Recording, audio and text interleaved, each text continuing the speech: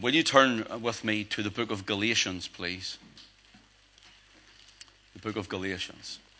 Just while you're looking that up, if you do feel you need to take a child out, we'd ask you to try and cut down movement as much as possible, if possible at all. But the toilets are here, but if you need to go through, you feel free. And also, out there, the services out there also, that you could, if you feel that you cannot settle your child and you need to go out for a while, you'll also not miss anything out there too. Okay, the book of Colossians, please. So pardon me, Galatians. Did I say Colossians or Galatians? I said Galatians. Yeah, we're going to stay in Galatians. That's a good start, isn't it? Galatians chapter 3, beginning to read at verse 21. Galatians chapter 3 and verse 21. Is the law then against the promises of God? See, there's a sermon on its own. Is the law then against the promises of God? God forbid. For if there had been a law given which could have given life, verily righteousness should have been by the law. But the Scripture hath concluded all under sin, that the promise by faith of Jesus Christ might be given to them that believe. But before faith came, we were kept under the law, shut up unto the faith which should afterwards be revealed. Wherefore the law was our schoolmaster to bring us unto Christ, that we might be justified by faith. But after that faith has come, we are no longer under a schoolmaster. For you are all the children of God by faith in Jesus Christ. Let us pray. Father, would you now take your own divine inspired word again and write it upon our hearts and imprint it upon each and every mind. And we pray, O God, that you would move again by thy Spirit and cause it to come alive in each and every one of us. We pray, O God, that you would glorify your only begotten Son, the Lord Jesus Christ, that he alone would be seen, that his glory would be made known, that his blood might be applied again tonight, Lord. Not only to this meeting, to the hearts of men and women, but to maybe someone who has not yet come to faith in him, should they be here. So, Father, glorify your Son. In Jesus' name we pray. Amen. Tonight we want to speak on the gospel and the perfect law of God. The gospel and the perfect law of God. We're told in many pulpits today and among many Christians that there's no longer the law of God in effect, that the law of God is no longer needed, that the law of God is done away with, that the law of God is abolished, and that all who are in Christ are simply under grace, giving the illusion that men and women may live in sin and still claim Christ as their Savior. Is the law important this evening? Is the law still in effect this evening? And is the law of God still for our learning this evening? Yes, yes, and absolutely yes. Now, are you asking me, am I saying, are we saved by keeping the law? The answer is no. 100 times, 1,000 times, no. And notice even in our scripture reading here in Galatians chapter 3, notice what it says here in verse 22. But the Scripture hath concluded all under sin. Every man and woman, all of us, the Scripture concludes us that we're sinners. Every one of us, all under sin. That the promise by faith of Jesus Christ might be given to them that believe. So the promises that are yea and amen in Christ alone, when Christ comes through the prophets, that is, the speaking through the prophets of the coming of Christ and the salvation that would be found in him. And now we find that the law is no longer, or is not against these promises. He says, God forbid, in verse 21.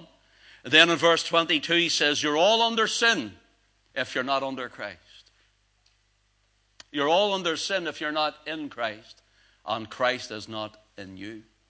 For all have sinned and come short of the glory of God. Every single one of us. Every man and every woman. Now notice what the apostle says. It says in verse 22 that the promise by faith of Jesus Christ might be given to them that believe. Faith in Christ and us believing in what he's accomplished at Calvary is what saves and cleanses a man from all their sin. Notice what it says in verse 23. But before faith came, we were kept under the law, shut up unto the faith which should afterwards be revealed. Now notice, wherefore the law was our schoolmaster to bring us unto Christ. The law is not a schoolmaster to bring you to salvation, because you cannot keep the law of yourself.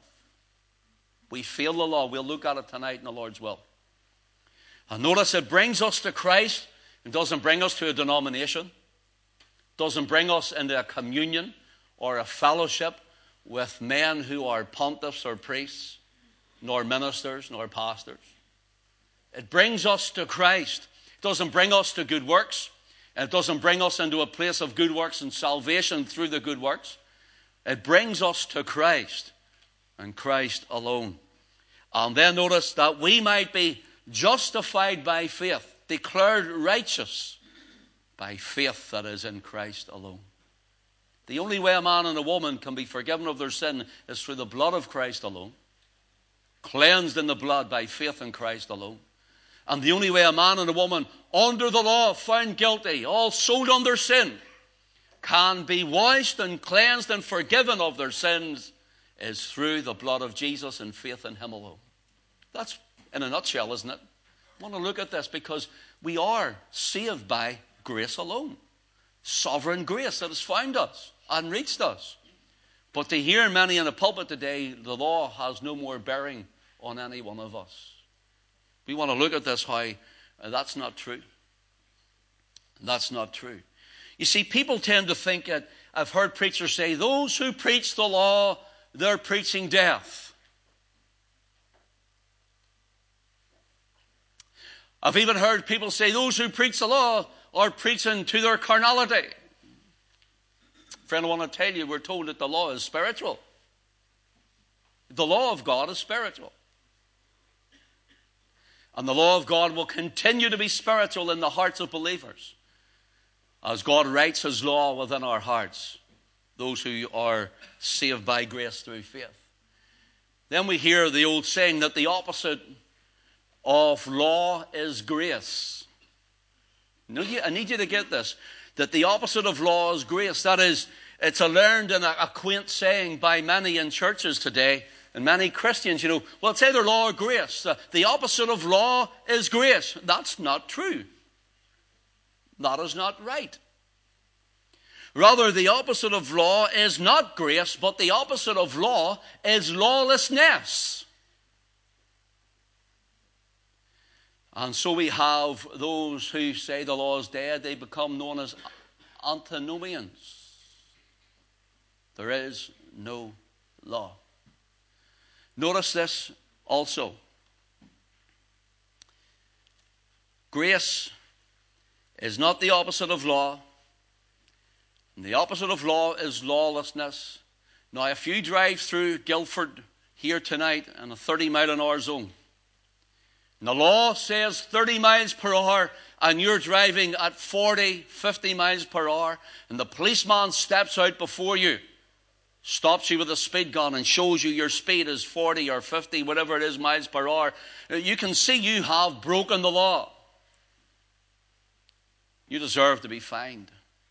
You deserve to pay a penalty because you've broken the law. And then the policeman says, you know what, I'm going to let you off. You're admitting your guilt. I'm guilty as charged. I deserve to be fined. I deserve to have the book thrown at me because of the speed I was doing in this place. Guilty as charged. The policeman says to you, you know what, I'm going to let you off today. He shows you grace. And off you go. free. You were lawless, breaking the law. Grace enabled you to carry on, even though really you're a lawbreaker. Now you come through Guildford tomorrow, and you think, the policeman, if he catches me, I know he'll let me off, and you do 40 miles per hour in the 30 zone, and he shows you again your guilt. You're a lawbreaker.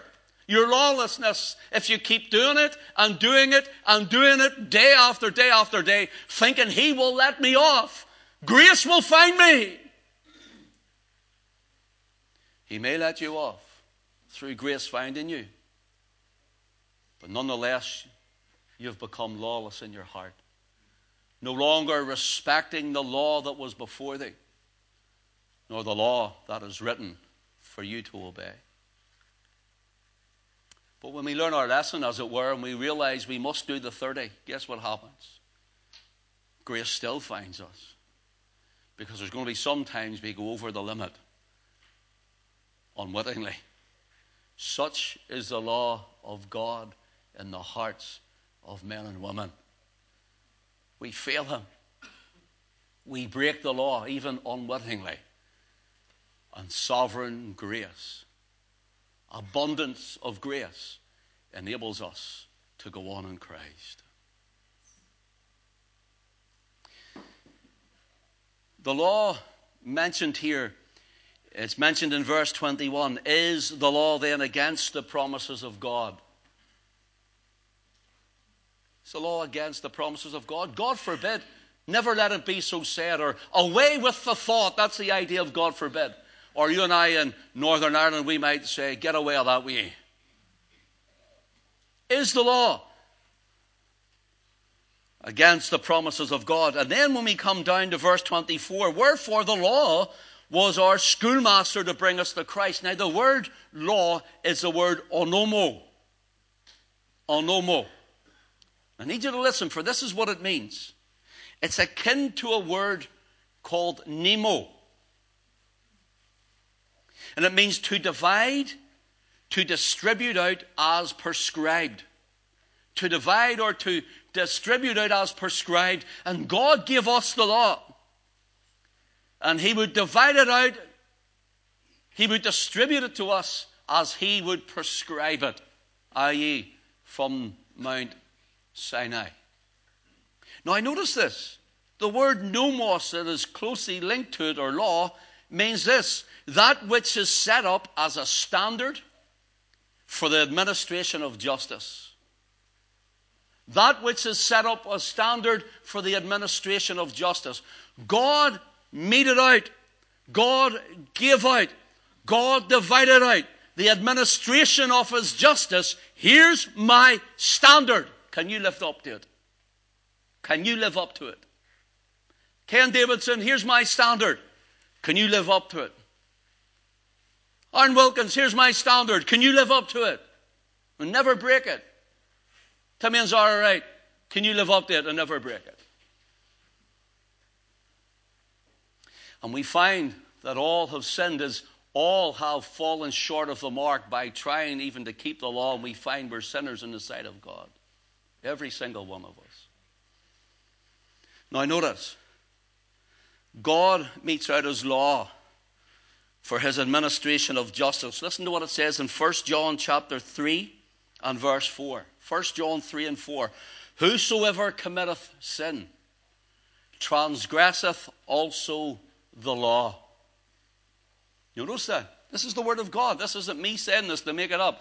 Whosoever committeth sin, transgresseth also the law. For sin is the transgression of the law. So whenever we are sinning, what are we doing? We are transgressing God's law. We are breaking God's law. Every time. Every time a man and woman are sinning, we just call them sinners. They're breaking the law of God. They're transgressing God's law.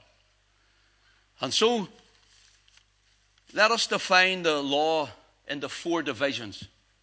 Because people say the law is all done away with. It's no good or no use anymore. It's antiquated Old Testament jargon. And let's just live on in the New Covenant. Absolutely, let us live on in the New Covenant. But let's look at the law, and you'll see how it's throughout the very New Testament in our Bibles. Now notice, fourfold division of God's law. First of all, if you're writing it down, you have the Ten Commandments.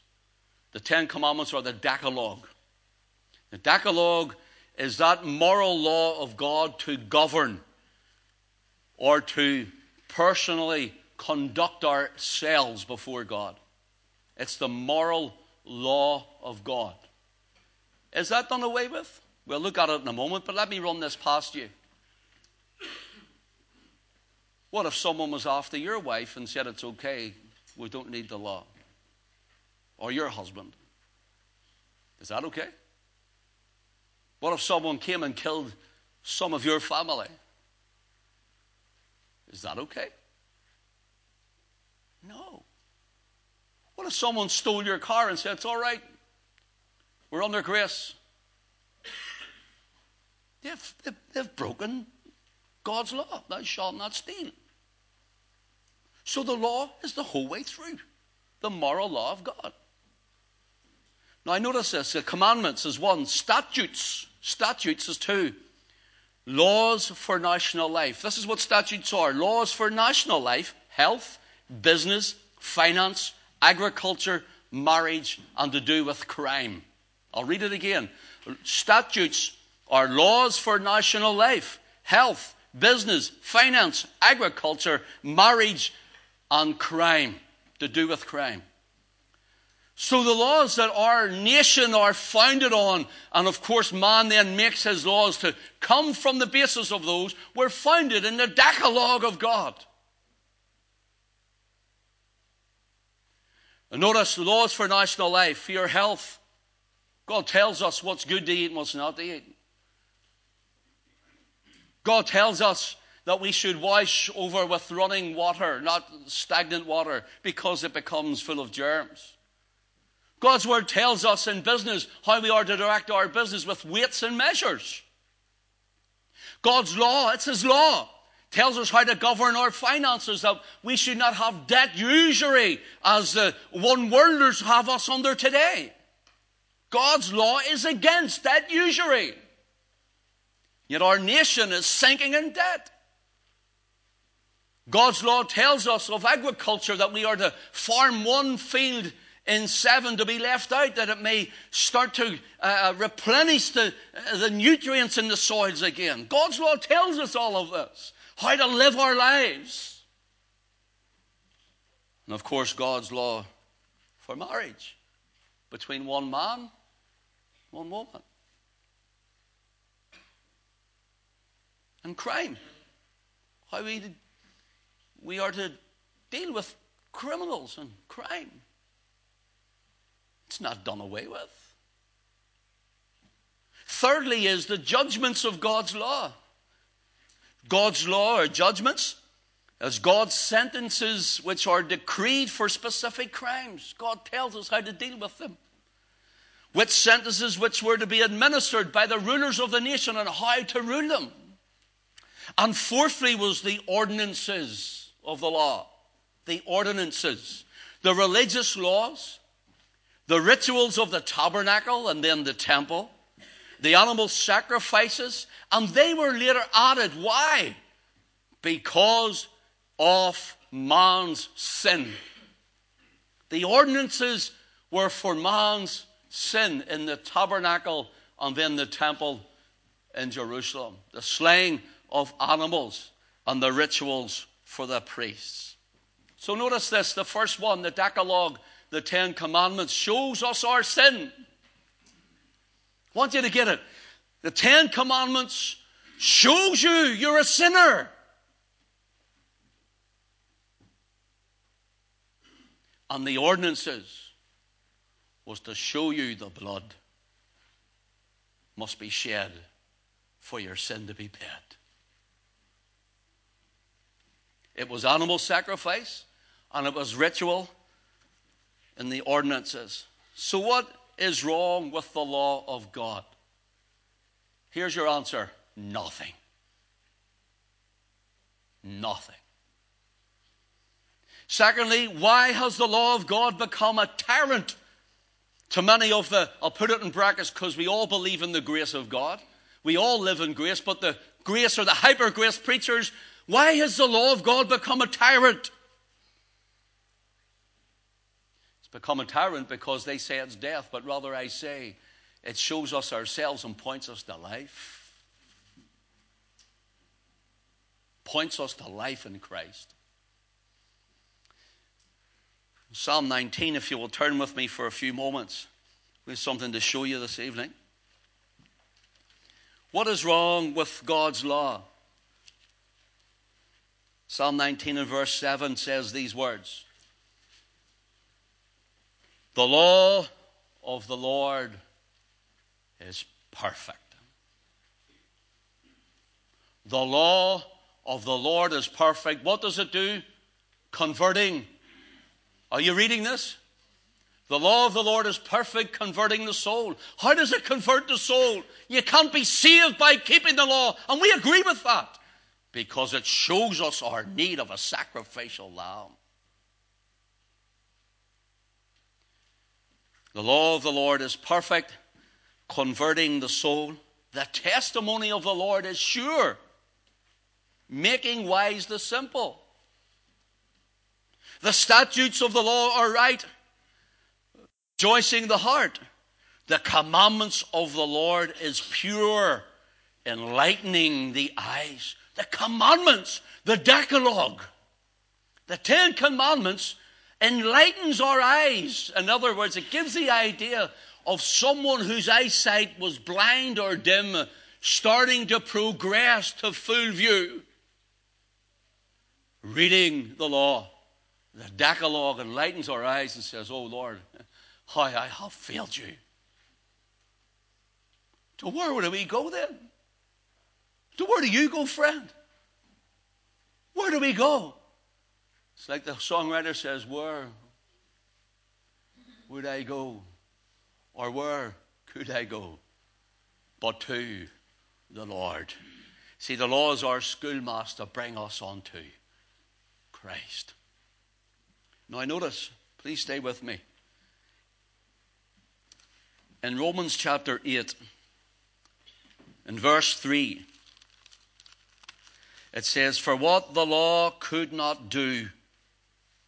Notice what the law could not do, in that it was weak through flesh. What does that mean? What could the law not do that it was weak through flesh? It's weak through your flesh and it's weak through my flesh. It's weak through our flesh. In other words, you and I, we could not keep the law. The law is perfect, converting the soul. But when it comes to men and women dead in trespasses and sins because they're breaking it from their very mother's womb. You see, sinning doesn't make you a sinner. I'm going to say it again. Sinning does not make you a sinner. You sin because you already are one. It's in the nature. It's in your nature. For that the law could not do, and that it was weak through the flesh. Notice this, beautiful. God sending his own Son in the likeness of sinful flesh. Not in sinful flesh now, mind you. Not in sinful flesh. God sent his Son in the likeness. He was fully man and he was fully God. Abraham's seed. God sending his own Son in the likeness of sinful flesh, and for sin condemned sin in the flesh. Well, notice Jesus condemned sin in the flesh. Jesus condemned that which was condemning you. Isn't that beautiful? We're all under condemnation. And Jesus came and condemned that in the flesh. He took it from us. And now we are no longer in condemnation because Christ has taken the condemnation in his own body and paid our debt. Friend, if you're not saved tonight, you're still under condemnation. If you're not Christ tonight, then you're still under condemnation. If you're walking after the flesh tonight, you're still under condemnation. But Christ hath paid your debt that you might be saved, that you might go free from the condemnation. Notice this also. So did Jesus do away with the law of God? We are told that Jesus is the end of the law for righteousness for them that believe. It's in, we'll not turn to Romans 10, I think it's verse 3. But notice, it was Jesus is the end of the law for righteousness. It doesn't say Jesus ended the law. It says that Jesus came, and because you are unrighteous, I was unrighteous, because we were transgressors and we had broken the law, Jesus came and he ended that which was upon us and made us righteous, gave us his righteousness.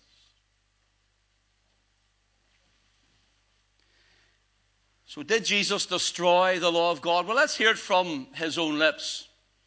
In Matthew chapter 5 and verse 17, listen to what the Savior says himself. Think not that I am come to destroy the law or the prophets. Notice, think not that I am come to destroy the law or the prophets. I am not come to destroy, but to fulfill. In other words, all the prophets throughout the Old Testament, they were pointing to him. He's coming. He's coming. He's coming. He's coming. He's coming. And as the men said, never man spake like this man speaking of Christ. He said, I am come. I am come. He fulfilled the prophets in everything they said. To him give all the prophets witness, says the Scriptures. Notice this. The words here, to destroy, means to throw down, to dissolve, to bring to naught. To throw down, to dissolve, to bring to naught. Did Jesus come to throw down the law, to destroy the law, to dissolve the law, and to bring the law to naught? He said, I'm not come to do that. He said he hadn't come for that. I am not come to destroy, but to fulfill. Now, the word fulfilled needs a little look at it. It's the word plerao, and this is what it means. To carry out to the full. To cause God's will as made known in the law. Notice, let me say it again. To cause God's will as made known in the law to be obeyed as it should be. And let me just nutshell this for you for a moment. What he was actually saying was, I am come not to dissolve it, not to say it's no good anymore, to put away the law of God. No, no, no. I'm come to fulfill it. I am come, he says, that whenever I fulfill that which you cannot fulfill, I keep that law which you have failed at. I am holy and righteous and just and true when you, all of us, have broken the law of God. He says, and I'm come to show you how to walk in the law of God.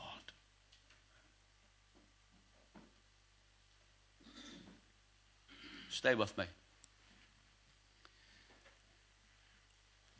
To cause God's will to be made known in the law, to be obeyed as it should be, and God's promises given through the prophets to receive fulfillment, to carry into effect and to bring to realization who he is. Oh, see, when I look at this moral law alone, how sinful I am. How great a transgressor I am. And he says, I carry it out. I show you how it's done. And only he could do it. And when I look at him, it brings me to the realization that he is my sin bearer. That he has done it all, that I might be free. Isn't that marvelous? Are you with me in this? Can you understand that? This is our Savior. This whimsical, airy, fairy, ask Jesus glibly into your heart to get a notch on the staff of evangelism is not real. It's repentance unto life, to walk with Christ.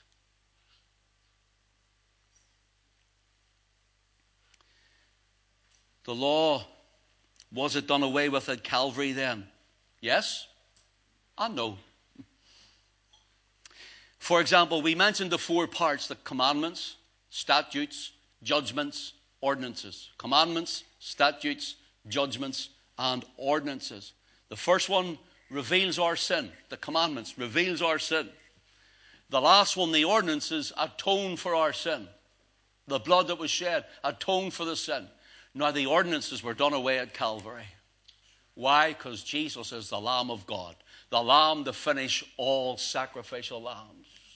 The last Lamb, the final Lamb, the beloved Son of the Father. Now ordinances and the ritual were done away in Christ. We are, as our reading said tonight, the temple of the living God. So what was done away with? Let me just back this up by Scripture. Ephesians chapter 2, please. You're getting like a Bible study tonight, aren't you? Ephesians chapter 2. And we'll just read a couple of verses. Ephesians chapter 2, verses 14 and 15.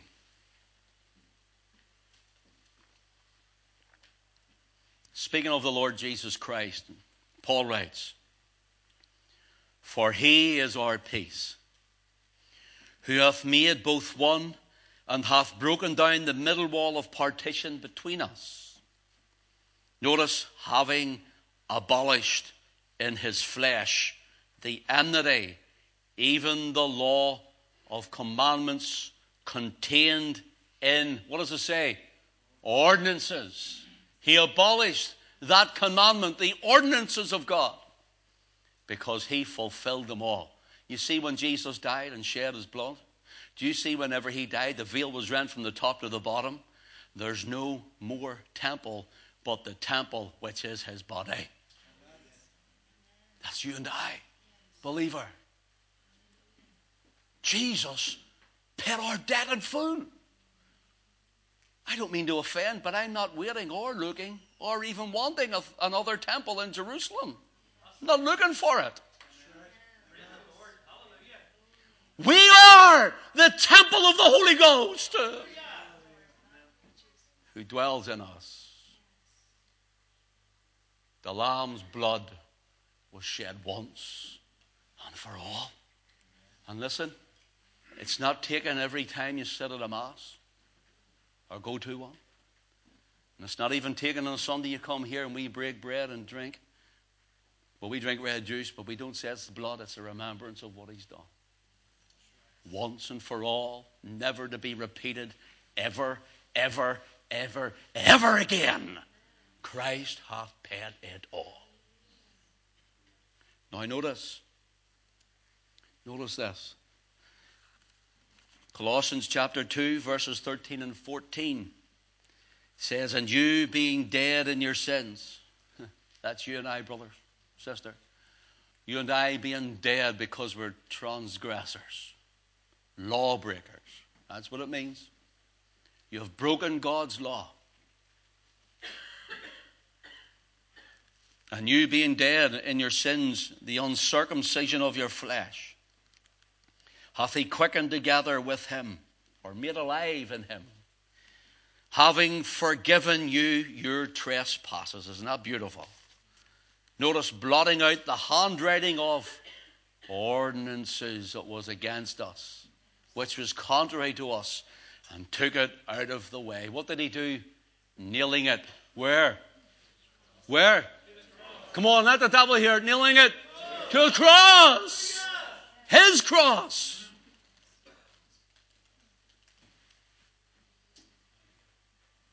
So in Galatians chapter 3 and verse 13 it says, "Christ has redeemed us from the curse of the law."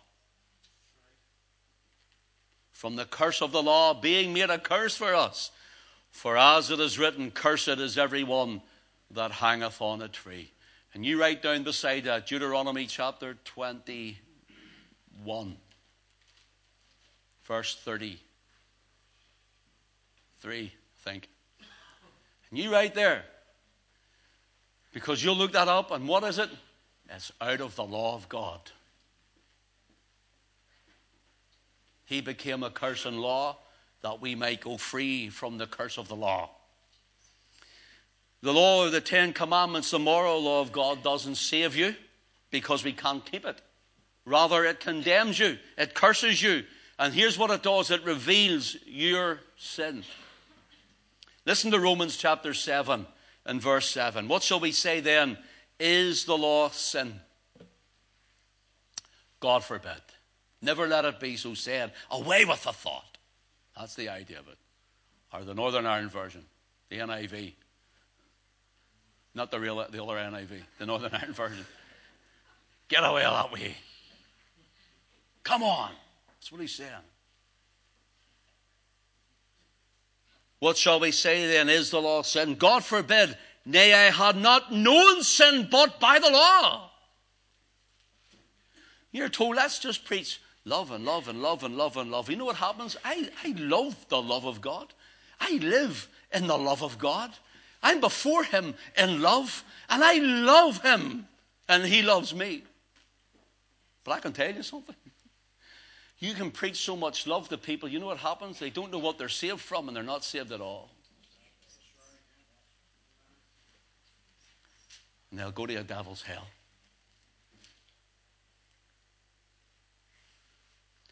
Paul said, I had not known sin but by the law. For I had not known lust, except the law had said, thou shalt not covet. What's he using? The moral law of God, the 10 Commandments. Paul says, because it says thou shalt not sin, or thou shalt not covet, he says, I'm realizing I'm a coveter. I'm covetous. I'm a sinner.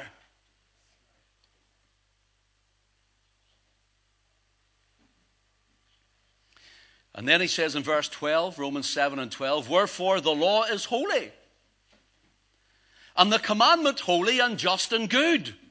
And then at the end of verse 13 he says that sin by the commandment might become exceeding sinful. I would ask you, brother, sister, friend, tonight, how many places do we hear today where we're hearing about sin and we're hearing about this, but how do we hear how deep our sin was? The brevity of it, the depths of our depravity. And the gracious, great stoop of Christ, who came right into the middle of it and dug us out. Paul says, when I realize the holiness of the law, he says, I realize I'm exceeding sinful. And people are running around thinking, well, I'm a good person. I'm not that bad. I can tell you, Christian, I believe that God keeps us when we're saved, truly saved by grace. I believe that. But I can tell you, I don't want to stand before him and be ashamed at him at his coming.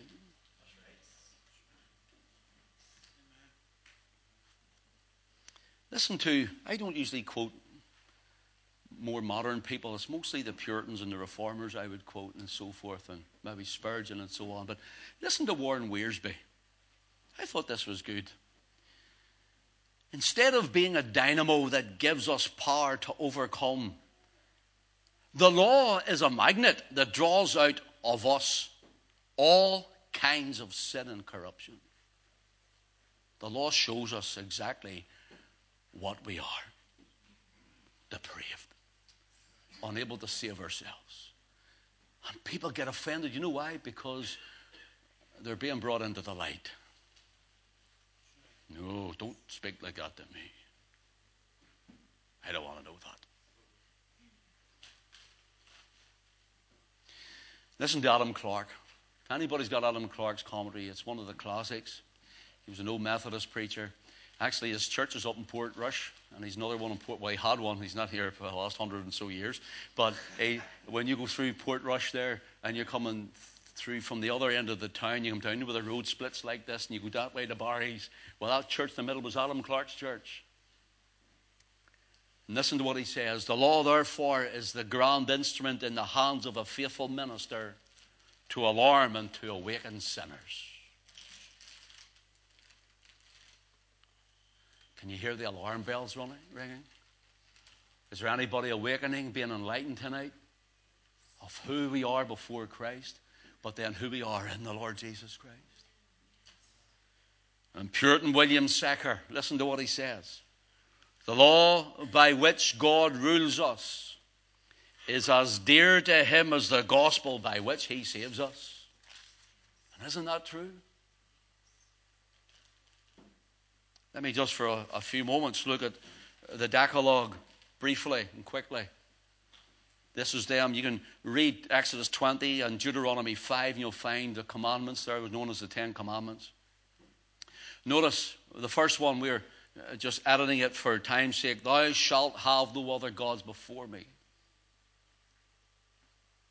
Now I notice this, the Lord Jesus says in Matthew 4 and 10, thou shalt worship the Lord thy God, and him only shalt thou serve, and there's none others. Him only, before him.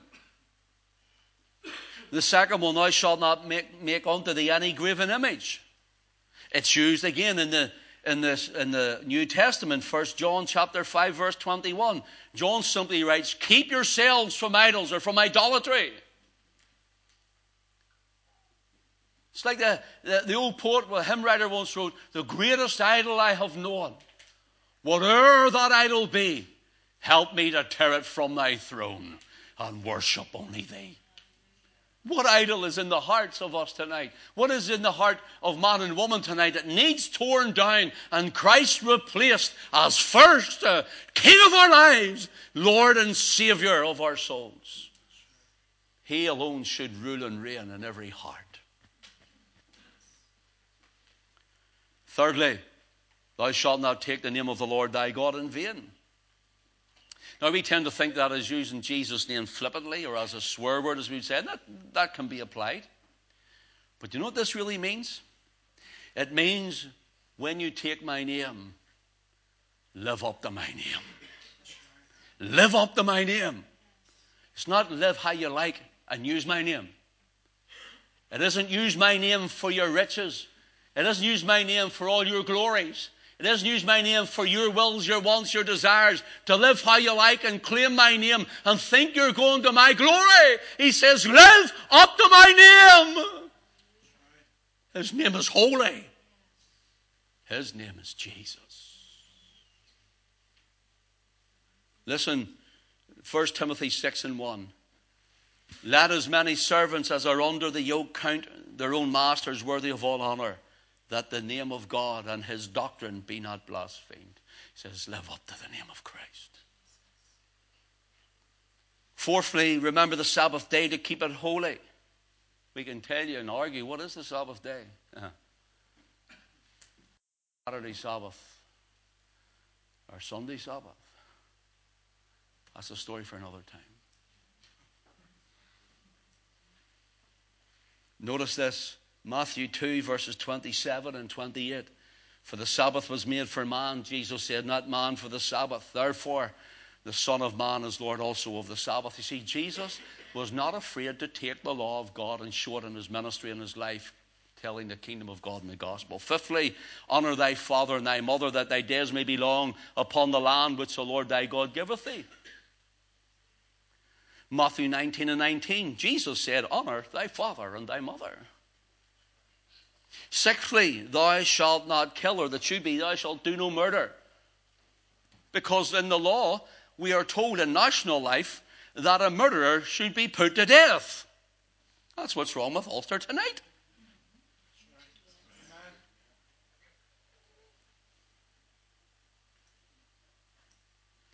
To kill means different than to murder. To murder means the innocent, but to kill means judicial. Thou shalt do no murder, and it's mentioned in Mark 10 and 19, Luke 18 and 20, Romans 13 verses 8 to 10, and again, if you turn with me to Matthew 5, I want to show you a little bit before we are getting to the end of this, so thank you for your attention. Matthew 5, verses 27 and 28. Notice what the Lord says. Did he do away with the law? Not at all. He fulfilled the law. Did he abolish it for you and I? Not at all. Look what he says here. Matthew 5, verses 21 and 22. Jesus says, "Ye have heard that it is said by them of old time, Thou shalt not kill, and whosoever shall kill shall be in danger of judgment. But I say unto you that whosoever is angry with his brother without a cause, shall be in danger of the judgment, and whoso shall say unto his brother, Racha, shall be in danger of the council. But whosoever shall say, Thou fool, shall be in danger of hellfire." You know what Jesus was saying? If you kill your brother with anger without a cause in your heart, or your sister, anger without a cause in your heart, you've already committed murder in your heart. You're deemed as guilty as a murderer. He didn't do away with the law. He amplified the law. And he shows us the depths of our depravity. Make sense to you? He's saying to us, you're worse than you even think you are.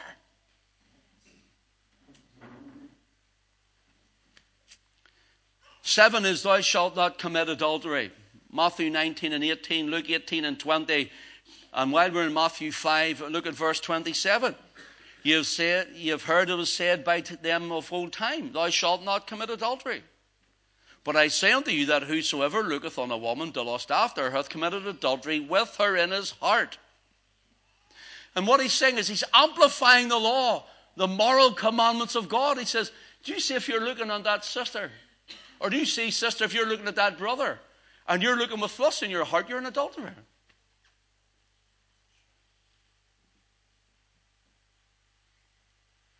You know what an old Puritan once said? He says, if the best man's sins were written upon his forehead, it would make him pull his hat down over his eyes. Isn't that right? Jesus amplifies the law.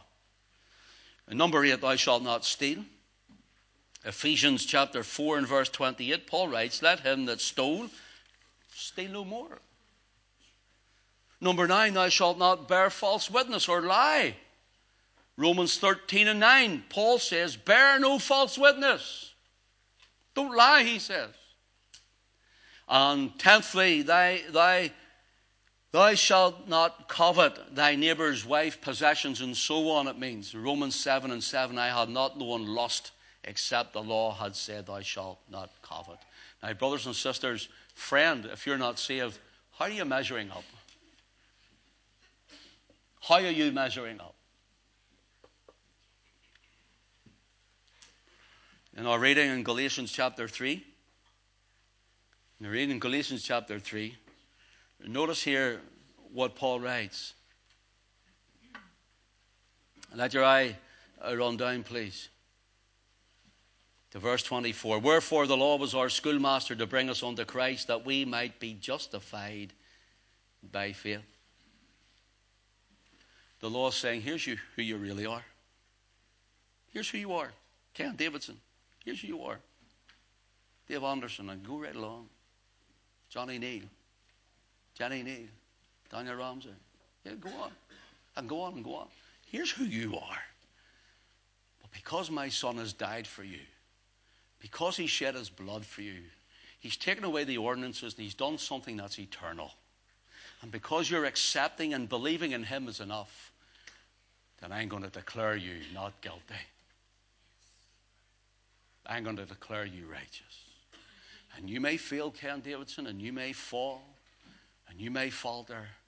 He says, but my grace abounds over your sin. But don't you be lawless, son, and live how you like. Make sense to you? Yes. Declared righteous in Christ. He kept the law, took our sin, and gave us his righteousness. And when the Father sees us, he sees us holy. I'm coming to a close. Thank you for your attention. Wherefore the law was our schoolmaster. The word schoolmaster here is the word pedagogos or pedagogos. Two different renderings. And it means, gives the idea of one who was entrusted. For example, a rich Roman or Greek or someone who with money would have taken on a servant to look after their children. Like you would get someone now, look after the children, we're going to work or whatever. But what they had to do was they had to be strict with the children. They had to tell the children when to get up, what to eat, take them to school. They had to make sure they were protected. And if they stepped out of line, they were very stern and straight with the children. And they were known as the Paedagogas. And they done that day after day, day after day, year after year, year in, year out. And even as they grew, they taught them the manners, how to walk right as a citizen. That was the schoolmaster. It's not to do with school, for the word just is different here. That's what it was. And he says the law was like that to you and I. The law shows us this is who you are. And it can be stern, it can be strict. But it says I'm leading you in the right way to point you to Christ. I'm bringing you to Jesus. Friends, see tonight, you know where we're bringing you? To Jesus. To Jesus. To the Lord Jesus Christ. I love the words in John 8, verse 36. Pastor Aaron, I think, mentioned them in his prayer. And we always mention, therefore, or if the Son therefore shall make you free, you shall be free indeed. Free from what? Free from what? Free from the curse of the law. Free from your sin. The hymn writer Philip Bliss, he wrote that song, once heaven seemed a far-off place till Jesus showed his smiling face. Now it's begun within my soul will last till endless ages roll. Oh, hallelujah. Yes, 'tis heaven to know my sins forgiven. Or land or sea, what matters where? Where Jesus is, 'tis heaven there. Oh, he wrote that with many other lovely hymns. But this is the words of a hymn that he wrote. Free from the law, oh happy condition. Jesus hath bled and there is remission. Cursed by the law and bruised by the fall, Christ hath redeemed us once and for all. Once and for all, O sinner, receive it. Once and for all, O brother, believe it. Christ hath redeemed us. Cling to the cross, thy burden will fall. Christ hath redeemed us once and for all. What a Savior. Friend, I could go on. Time is gone. There's many times Jesus says, if you love me. Do you love him? Yes. Believer, do you love him? Let us hear. Yes. Then let the devil hear. Do you love him? Yes. You know what he says? If you love me, keep my commandments. Jesus said that.